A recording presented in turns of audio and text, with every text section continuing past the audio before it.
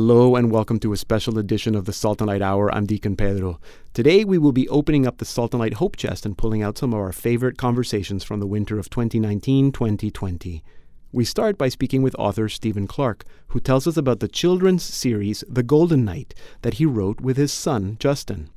After that, we meet singer-songwriter and artist Michael Corsini. In our second half hour, we have a moving conversation about dementia with author Rhonda Hoffman, who wrote a pre-dementia letter for her daughters. And at the end of the show, we meet hip-hop artist Connor Flanagan. Remember to visit us at saltandlighttv.org and to comment on what you hear or to ask any questions. Just look for me, Deacon Pedro, on Facebook, Twitter, or Instagram. We begin now with The Golden Knight.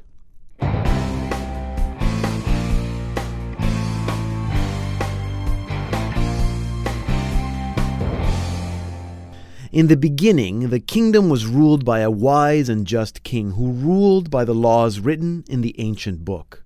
The people were protected by archangels and heroic knights. All lived in peace and prospered, but those days are gone. The book has been taken, the angels have fallen, the knights are gone, the people suffer.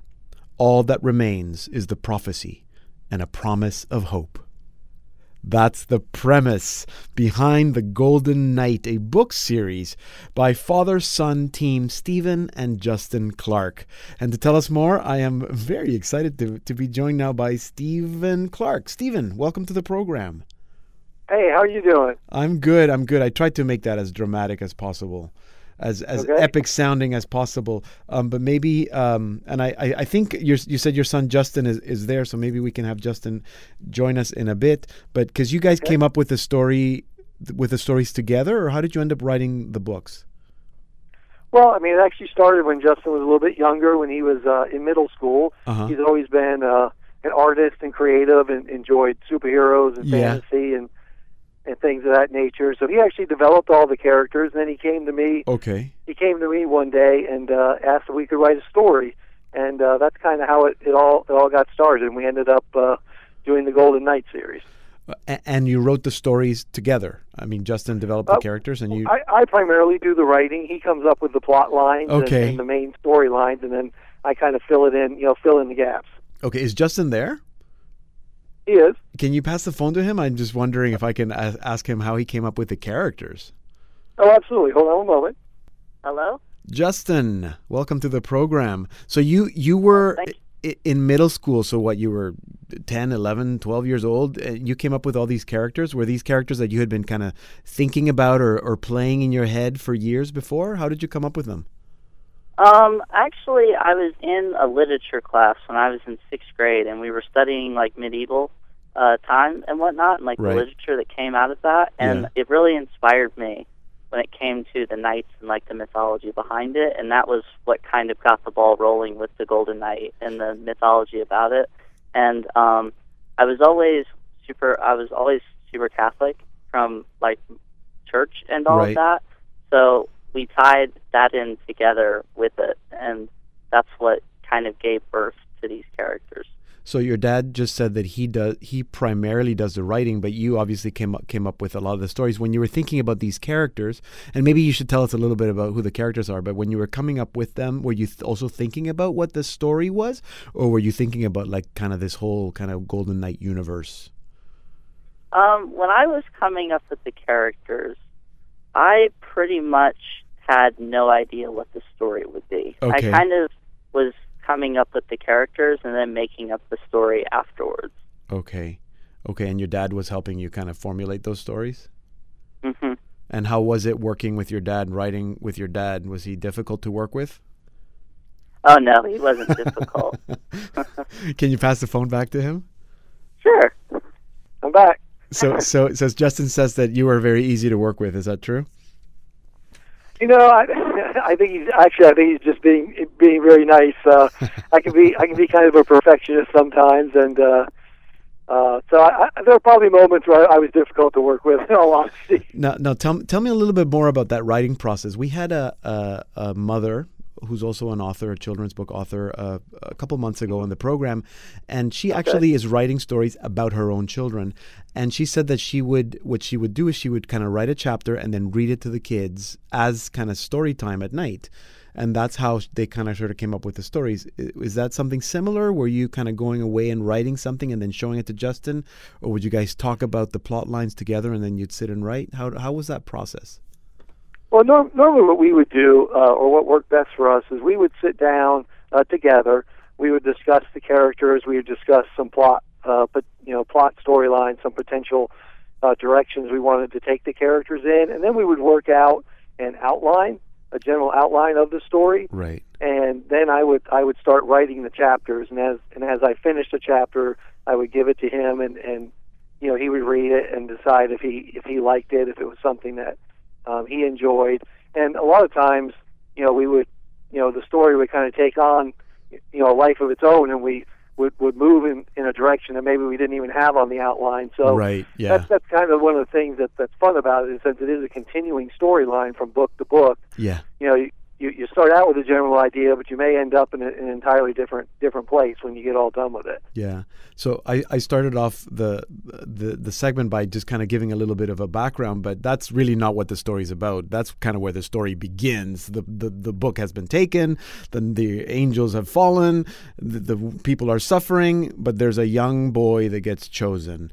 And that young boy is named Justin. Right. Was that ironically? How much of the main character Justin is actually based on your son Justin? I would probably say quite a bit. I mean, I'd probably say about 75%. Yeah. So would you write things and then your son would say, I don't know if I would do that? Yeah, we've had some moments where I would have an idea and he'd be like, I don't think that's very cool, Dad. Let's do something different. And so we'd go back and we would rework it and kind of go from there. And particularly when it came time to actually sit down and design the characters and what they would look like, and when we before we actually went out and got the illustrator, there's a lot of back and forth on things like that as well. What they look like.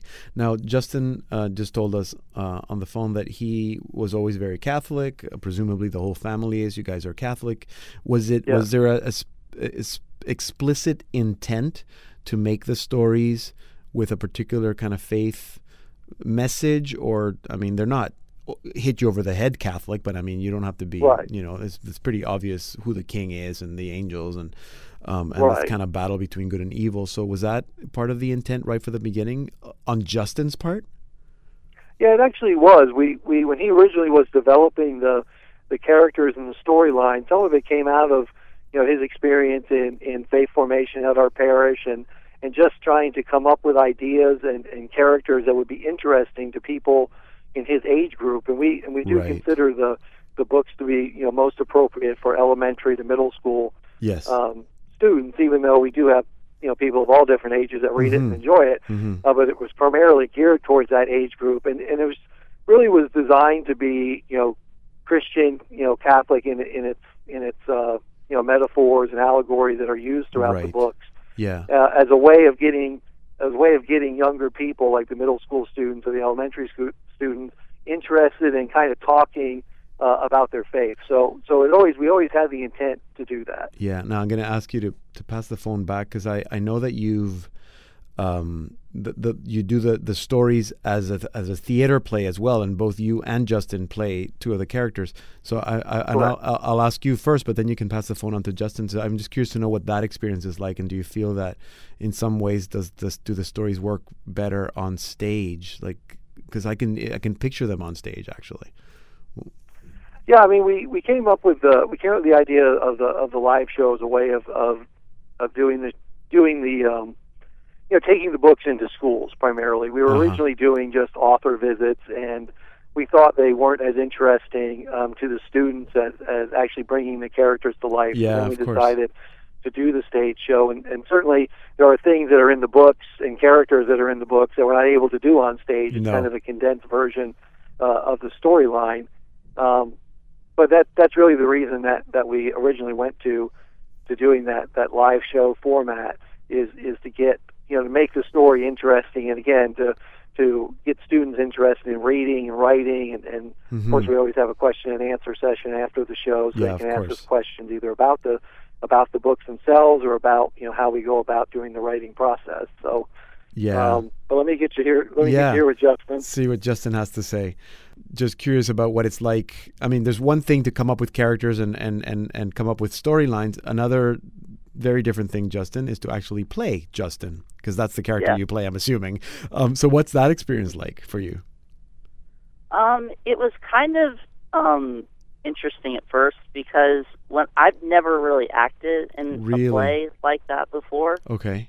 And so when I was first doing it, it was very nerve-wracking, actually, despite this character that I created, who is really, in a way, based on a lot of aspects of me personally. Yeah. But over time, I've just kind of embraced it, I guess, and it's become like second nature to me. Right. So maybe just in closing, and I'll ask you, and then you can pass the phone on to your dad and ask him the same question. What is your hope for these books? What would you like to be, for the books? What's your hope? Well, with the books, I hope that, one, they can ignite a flame in children who read them and people in general who read them to really read and embrace their creative sides. Okay. And also that when they read them, they take away the lessons that are in them and go forth and be better people and make a better world. Good. Okay, pass the phone back to your dad, and I'll ask him the same question. Okay. What is your hope for the books, Stephen? Well, I think our long range goal is to, of course, we're going to continue writing the books, and we do have 3 other series that we currently do as well, and and they're going to all be tied in together into the Golden Knight universe that they all take part in, and of course, over time, all the characters will get together, and there'll be a climatic ending to it. We also, as Justin was mentioning, we want to make sure the books are being presented to students and to young people in particular, and that it's something that they see as strengthening their faith, renewing an interest in their faith, and asking questions and exploring their faith in a different way. We've always kind of worked on the theme that of all the books, that the idea behind them is that God has a plan for us in our lives, regardless of our age, and to look and to look for that plan and to accept it and go out and make a difference in the world. So that's really what we want to do. I mean, we want to make sure the books have a positive impact on people, and we want to continue to expand beyond the books themselves with the characters. Right. I mean, we talked about doing, we've talked about the live show that we do. We've discussed before the idea of doing a television program based on characters, and just get them in front of people and use it in a positive way so people can, like I said, explore their faith. Sure. I mean, we've always been concerned about the idea as people grow older, particularly the younger kids as they grow older and go into their teen years or even their young adult years, that they in a lot of cases they may lose some of their faith, or they may back away from their faith. We hope this is something that keeps them interested in their faith and keeps that message going with them. Yeah, for sure, and I think they will absolutely do that. So there's 3 Golden Knight books so far. There's probably more to come, but as you said, there are other books, and all that can be found at the website, thejcmultiverse.com. I'm going to put that site on our website, saltandlighttv.org, so you can find it easily. Stephen, Justin, thank you for joining us today and telling us about the Golden Knight. All right, well, thank you so much. We appreciate the opportunity. God bless. Stephen and Justin Clark are the father and son authors of the Golden Knight book series. You can purchase the 3 Golden Knight books and their other books anywhere that you get your books, but also at their website, thejcmultiverse.com. Here now is our featured artist of the week, Michael Corsini, with You in Me from his album, The Wellspring. I find you indwelling,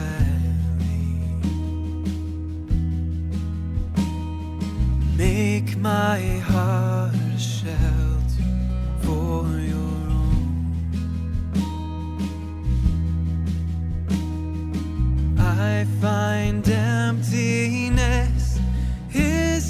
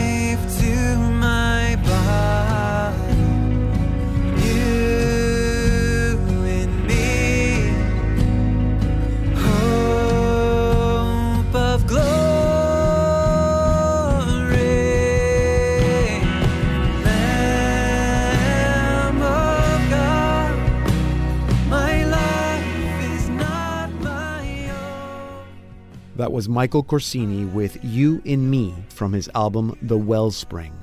Michael Corsini describes himself as a husband and father primarily. But he has also been an artist, musician, speaker, and retreat leader for many, many years. The art and music that he makes is an extension of his family life. He just released his fourth album, The Wellspring, that we've been listening to. And to tell us more, I am now joined by Michael Corsini from his home in Pennsylvania. Michael, welcome to the Salt and Light Hour. Hi, thank you very much. It's so good to meet you. So, were you always Catholic? What was it like growing up for you? Well, no, I actually am a convert. I came into the church in 2002. Okay. Wow. So did you grow up in a home where there was faith or no faith at all? I would say we were Lutherans, and we went to church occasionally. We weren't necessarily Sunday worshipers. Right. every week. Right. So obviously something happened. Was that an adolescence thing or a young adult thing that you found the Catholic Church?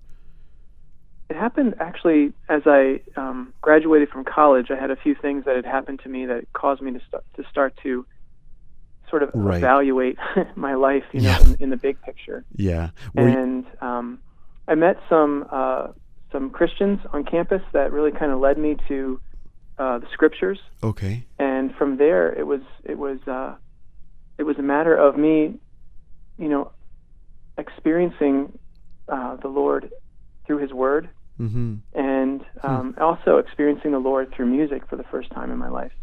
Okay, but sorry, I was just going to say, were you already doing music and art?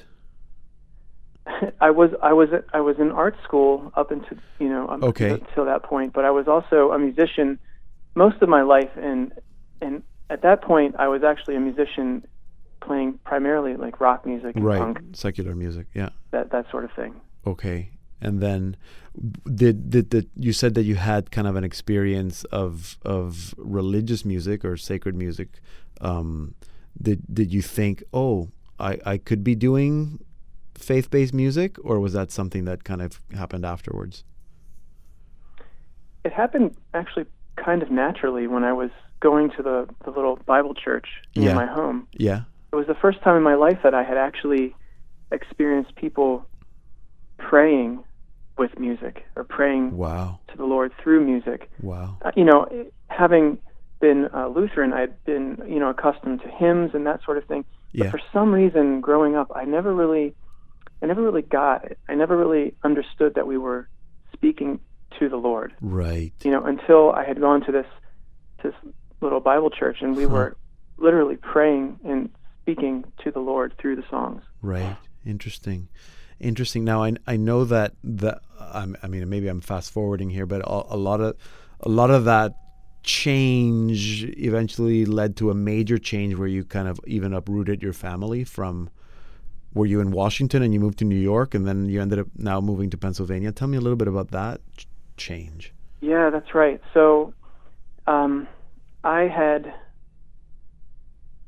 had been working for the Knights of Columbus at the John Paul II National Shrine in D.C., which is a very beautiful place. Of course, yes. And all along, I had been doing music for retreats and for holy hours and masses, but it was something that was, I was doing occasionally because I had my 9-to-5 job. Uh-huh. But my wife and I, very, early actually into my work there with the Knights, began to experience in prayer something of a deeper calling that it was possible for us maybe to serve the Lord more fully and be able to play music and create works of art full time for the Lord. So I kind of kicked against that for several years because I was terrified, of leaving my 401k and all that sort of thing behind. Yeah. And jumping into ministry full time for the Lord. But we ended up selling our home and following the Lord to New York. Mm-hmm. And we lived in New York with my in-laws for several years while we kind of got on our feet. And the Father has just provided for us. Really, to the point where now we just this past August bought our little homestead here in Pennsylvania. Oh, wow. And I now have a studio here on our property, which is just beautiful Right. kind of Sounds synthesis, like it. and a beautiful example of the Lord's provision for us. And Yeah. it gives me so much more time with the children, which is, one of our deepest desires. Yeah, and of joys. course. How many children do you have? We have 5 children under the age of 8. Wonderful, wonderful. That keeps you busy, I'm So sure.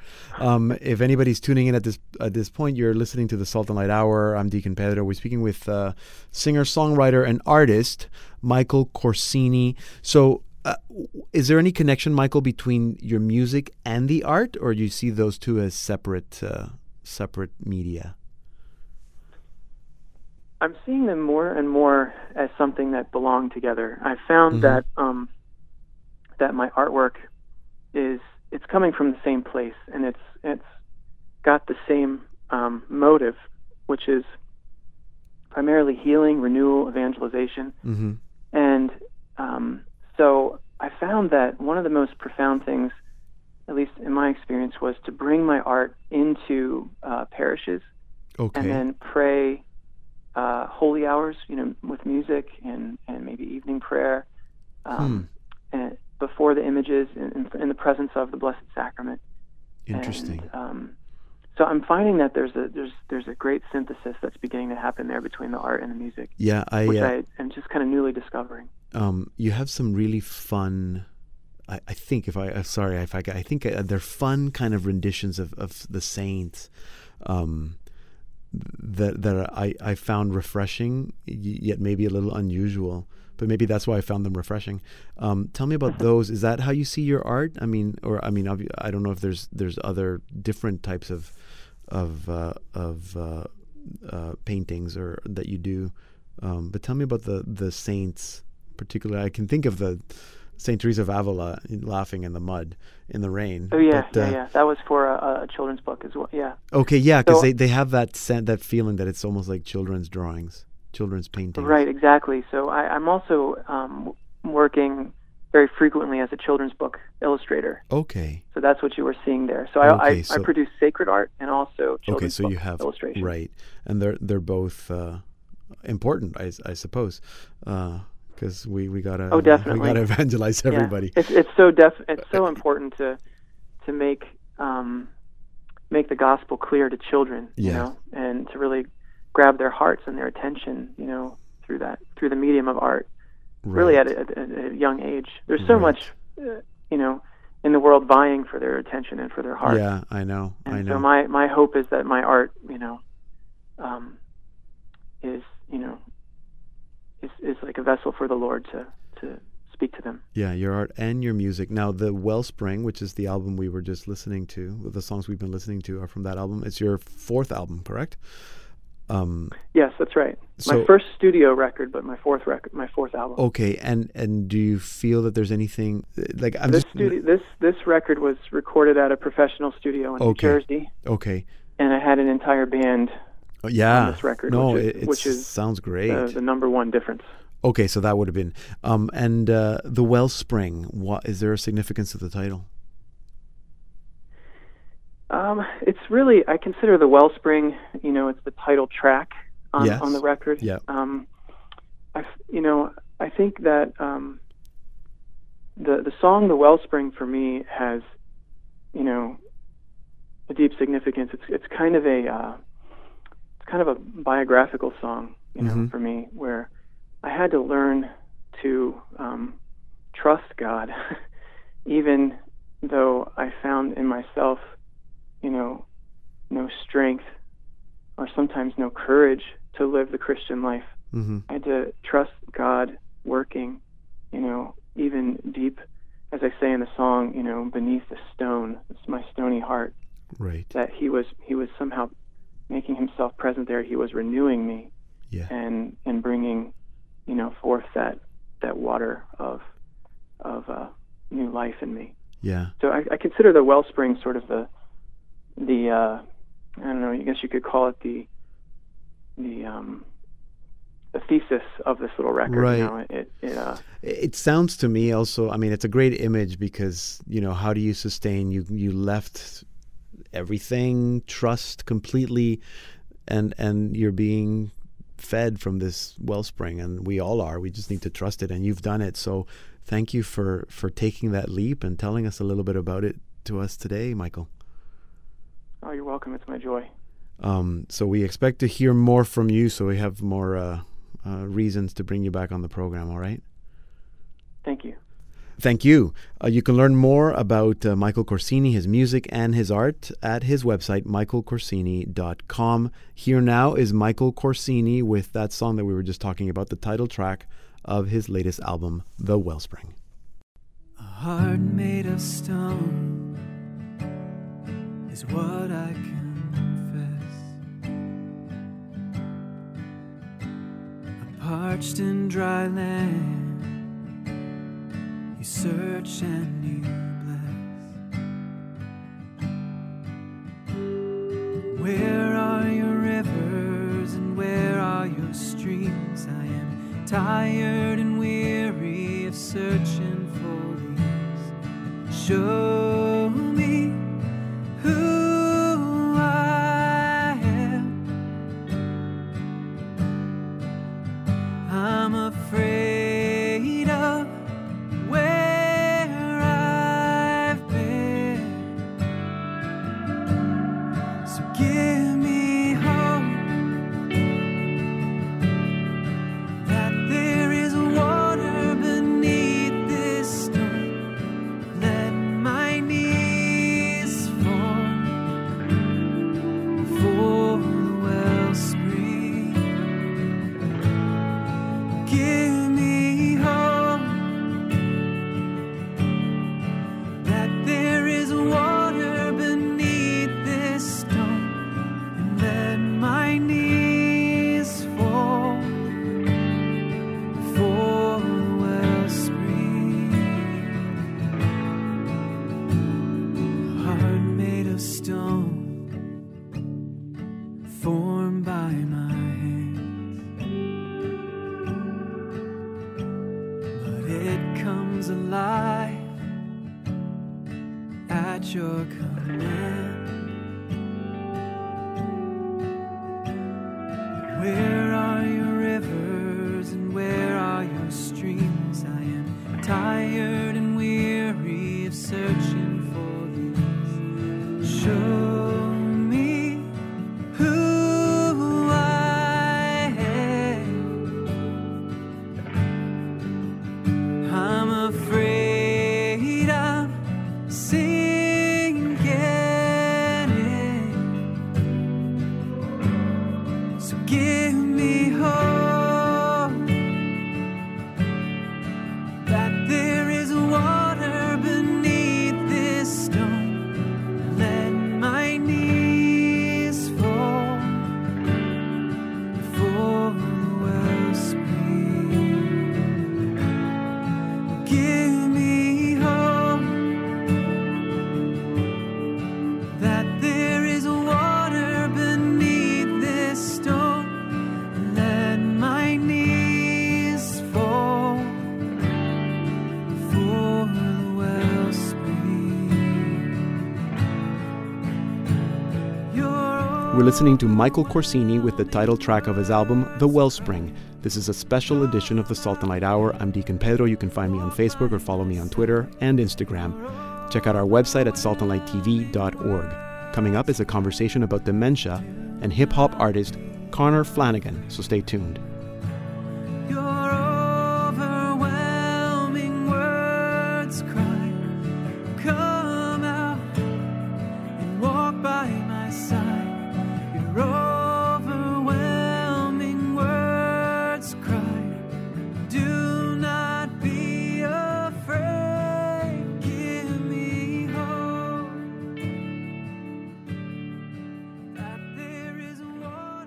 Hello and welcome to the Salt and Light Hour Part 2. I'm Deacon Pedro. A familiar stranger. That's how author Rhonda Hoffman describes her mother as dementia began to take hold of her. A familiar stranger. I think many of us can relate. My own mother suffered from Alzheimer's for a few years before her death. Hers was late onset and slow progressing. Still, it required some adjusting, and how I wished we'd had a manual, a guide. There was a lot of help, but there was always something that we were not prepared for. And this is why Rhonda Hoffman decided to help her daughters prepare. She wrote them a letter, a pre-dementia love letter. It is titled, When I Am Not Me Anymore. And to tell us more about it, I am now joined by Rhonda Hoffman from her home just outside Edmonton, Alberta. Rhonda, welcome to the Salt and Light Hour. Thank you so much for having me. Tell me about your mom. Oh, my mom.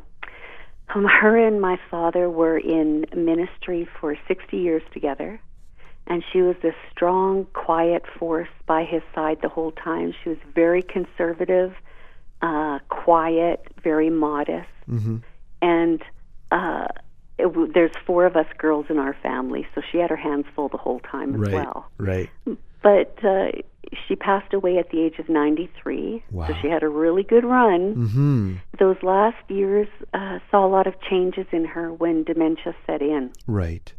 And it was dementia, or was it Alzheimer's? Or dementia. It was dementia. And for how long? How many years? Well, that's the thing, that people will live with symptoms of dementia for between 8 and 12 years. Yes. And like you were saying with your mom, it was slowly progressing. Yeah. And I would doubt that you would be able to point to one moment where you said, "Oh, dementia's just set in." No, I mean there was one moment where we knew that it was serious, but then she'd be normal. But for many years before that, she would say, "I think I have Alzheimer's." Wow. So, and I don't know if that's something that she thought she had, or she thought she would have it, or she would get it, or something. What were some of the things that you found most difficult about your mom's condition? Well, there was the usual, just even with age, we tend to repeat ourselves or forget the answers that were given to us. But I realized that she really didn't remember that she just asked me that a couple minutes ago and a couple minutes before that.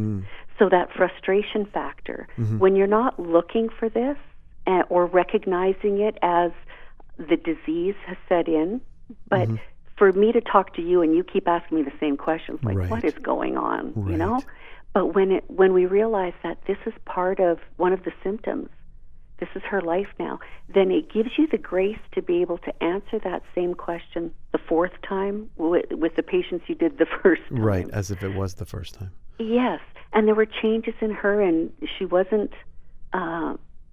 their ability to reason leaves them.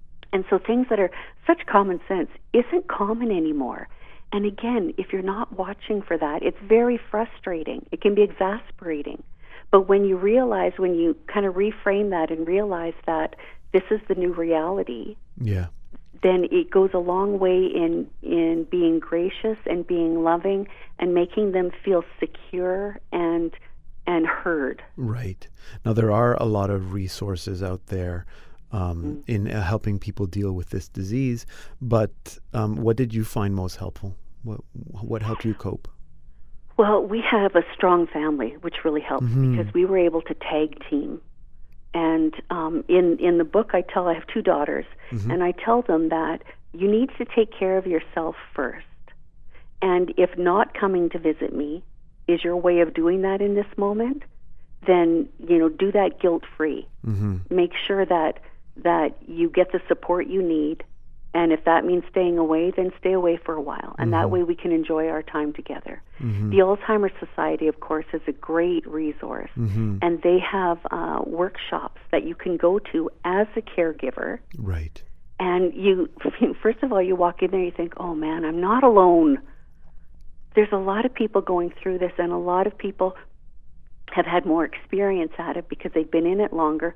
And those little gems, which I hope people will find in the book, that things that we learned the hard way, is right there for you. And I've had people who've read it and said, oh, man, my mom's going through this right now. Yes, and I didn't even recognize it. Yeah, no, I had the same feeling reading the book. You said something there that I wanted to just clarify. So you told your daughters that if taking care of themselves meant that they shouldn't come visit you. So you've written the book, this letter, as if you are already suffering from dementia. Right, so the advice you give them is as if you're already with the disease. How did your daughters respond to not just you writing the letter, but writing it from that point of view? Well, yeah, it's hard. I cried over every page writing it. And remember, though, this all started because I was dealing with my mom, and I realized that she wasn't the same person I knew. Mm-hmm. And that one day my girls might be looking at me the same way I was looking at my mom. And I sat down to just write them a love letter, share my heart and my feelings while I could, while I can still express myself. And then it just kind of took on a life of its own and became this little book for them.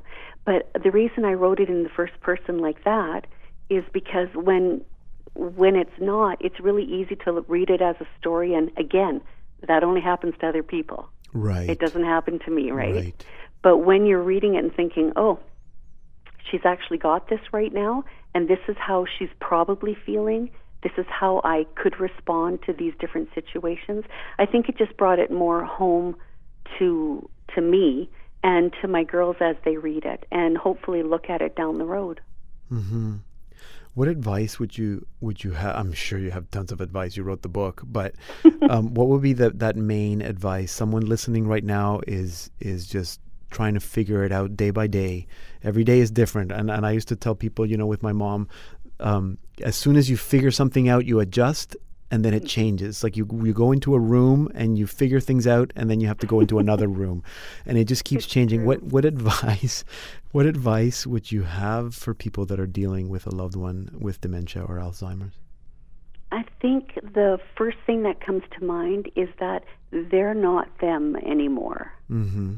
The disease changes who they are, and someone who is sweet and kind her whole life can say some very cruel, unexpected things. And when you're on the receiving end of that, it doesn't matter how much you understand about this, it still hurts. Mm-hmm. But you have to look at them as it's not them speaking. It's not her. It's the disease that's speaking through them. Mm-hmm. And that, again, you are not alone. With the statistics, on dementia and Alzheimer's, cognitive decline, it is astounding. And with 1 in 3 seniors dying with some sort of dementia right now, more people are affected than not, because you either know it personally in your own family or you know somebody who's dealing with it. Yeah. You're not alone. There's a lot of people out there. There's a lot of resources. You don't have to do it alone. Yes, I think that's really good advice. And there is a lot of research out there. Certainly the Alzheimer's Society. So it's the Alzheimer's Society of Canada, right? And for people that are in the United States, there's the equivalent society in the United States. Thank you, Rhonda, for sharing a little bit of your experience with your mom and about this love letter to your daughters. It's been very useful to me and I'm sure to our listeners as well. So thank you for writing it and for being with us today. Oh, thank you very much. I really appreciate it. Rhonda Hoffman is the author of When I Am Not Me Anymore, a pre-dementia love letter to my daughters. You can get it wherever you get your books online. And to listen to the full interview, if you missed it, go to our website, saltandlighttv.org. Here now is Connor Flanagan with Landslide from his album Skyscrapers. Can't say I never saw it coming. Oh, I tried to look the other way. Deep down I knew it when I felt it, I knew it was real and it was here to stay. Your love, it moves me like a landslide.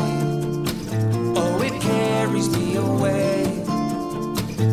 I've been running but I can't hide, can't hide from your landslide.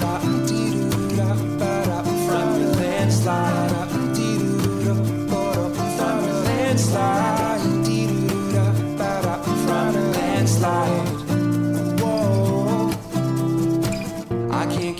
a time or place, but I can tell you it's no potion. This life I live, it has been changed. You've put my heart back in motion, in motion, in motion, yeah. Your love, it moves me like a landslide. Oh, it carries me away. I've been running, but I can't hide. I can't hide, can't hide from your landslide. From your landslide. From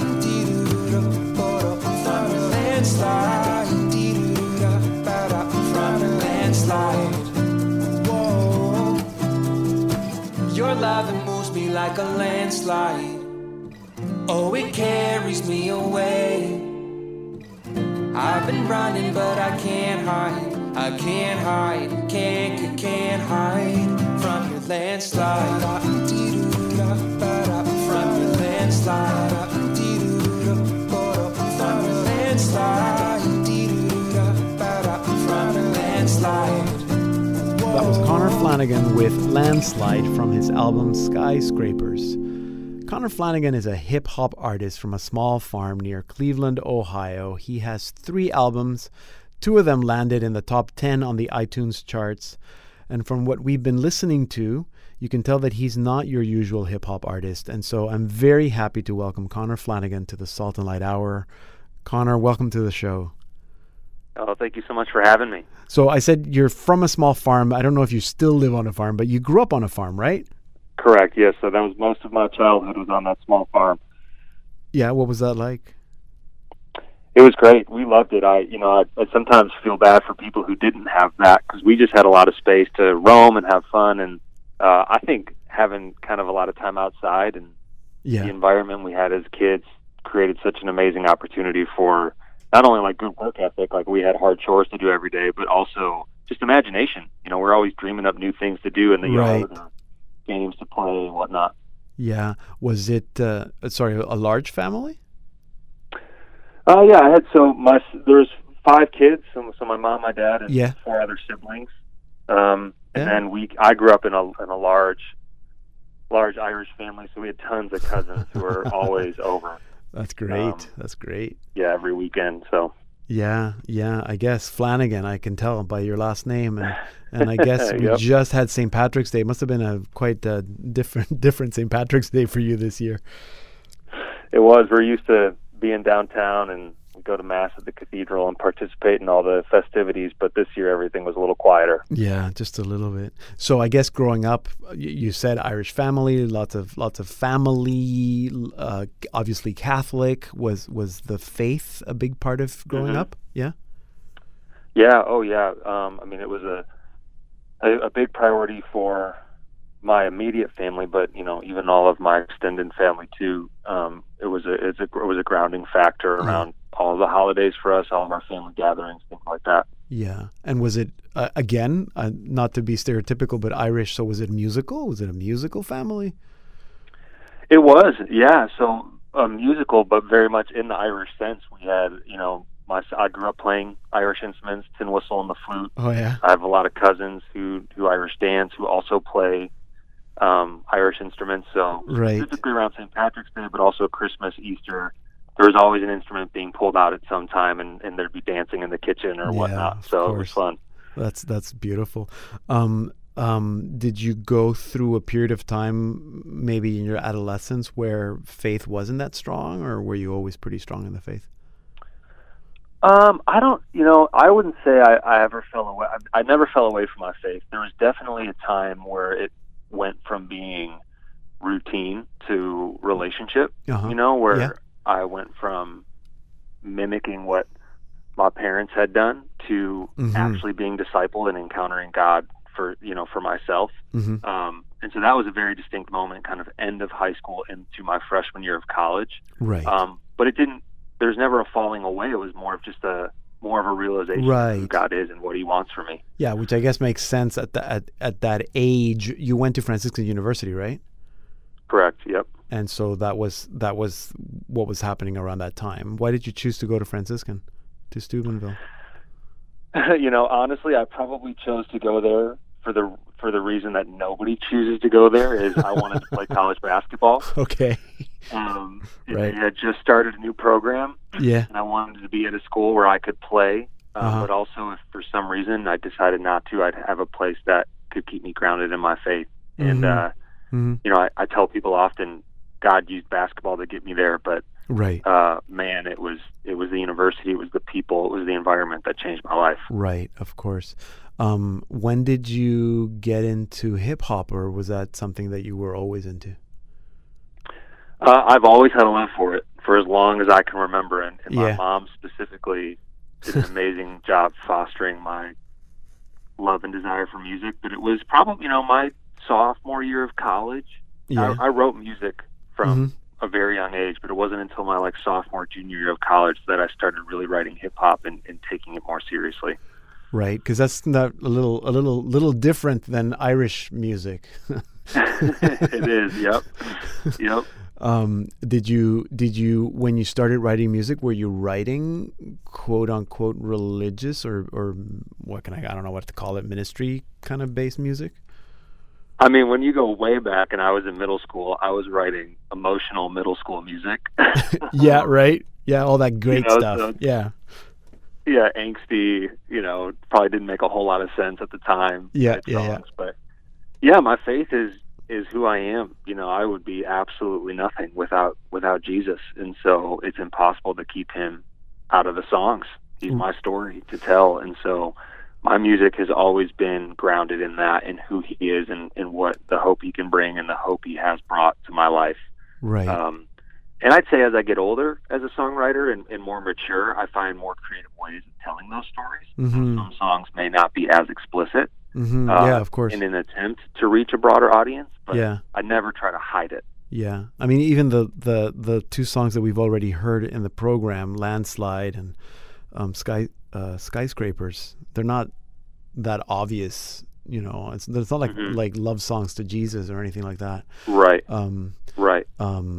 Did you ever struggle with, because some people might say, we get praise and worship, we might not like contemporary Christian music, but we get it. But hip hop is like a completely whole different genre that just kind of doesn't fit, like those sacred music and hip hop.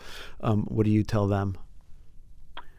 Well, I would tell them that if that's, I respect that opinion, but then I just think you'll never be able to embrace culture.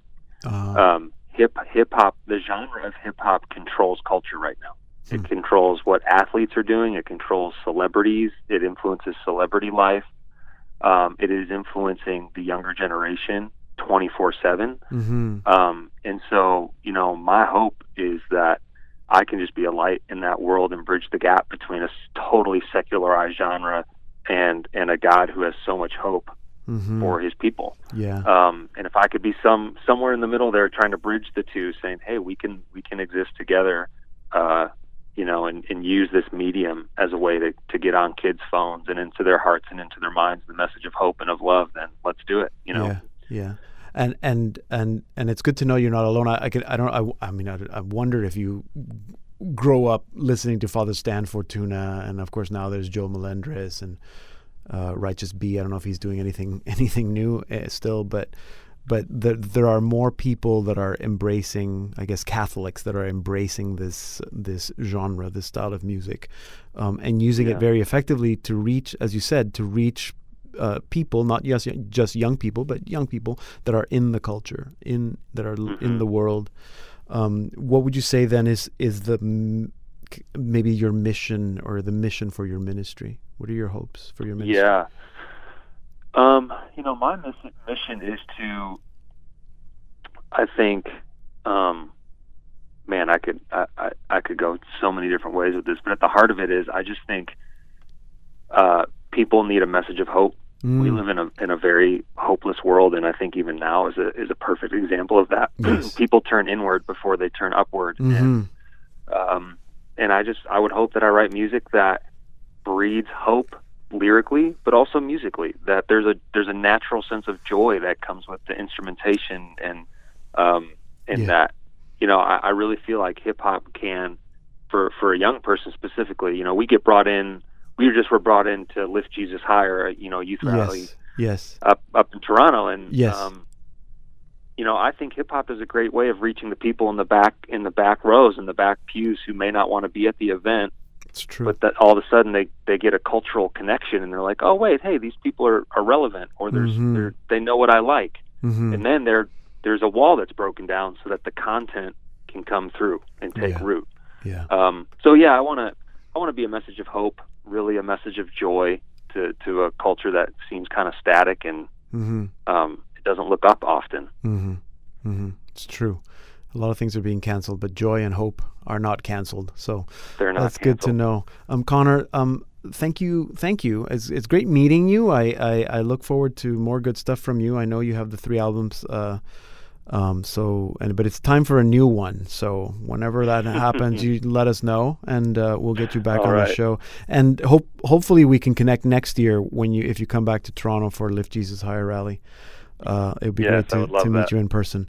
All right. Thank you. God bless, and stay safe. Thank you. God bless. You can learn more about Connor Flanagan, his music, his ministry. Book him for your event at his website, connorflanaganmusic.com.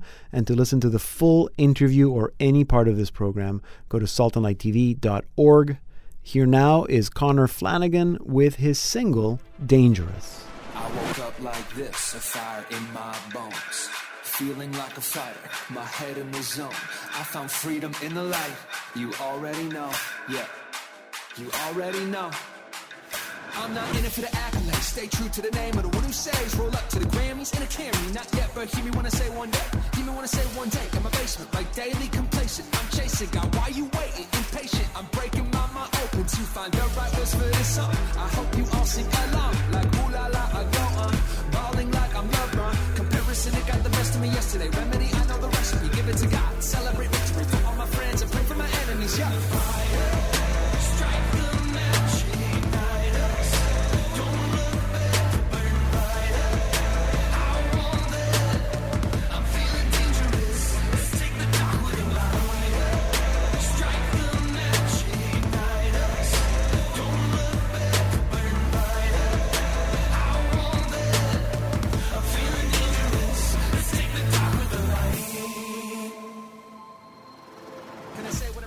We're listening to Connor Flanagan with his single, Dangerous. And that concludes this special edition of the Salt and Light Hour. Learn all about Salt and Light and support what we do at our website, saltandlighttv.org. That's also where you can listen to all editions of the Salt and Light Hour. If you have any questions or comments, or just to say hello, reach out to me through Facebook, Instagram, or Twitter. Thank you for listening to this special edition of the Salt and Light Hour. I'm Deacon Pedro.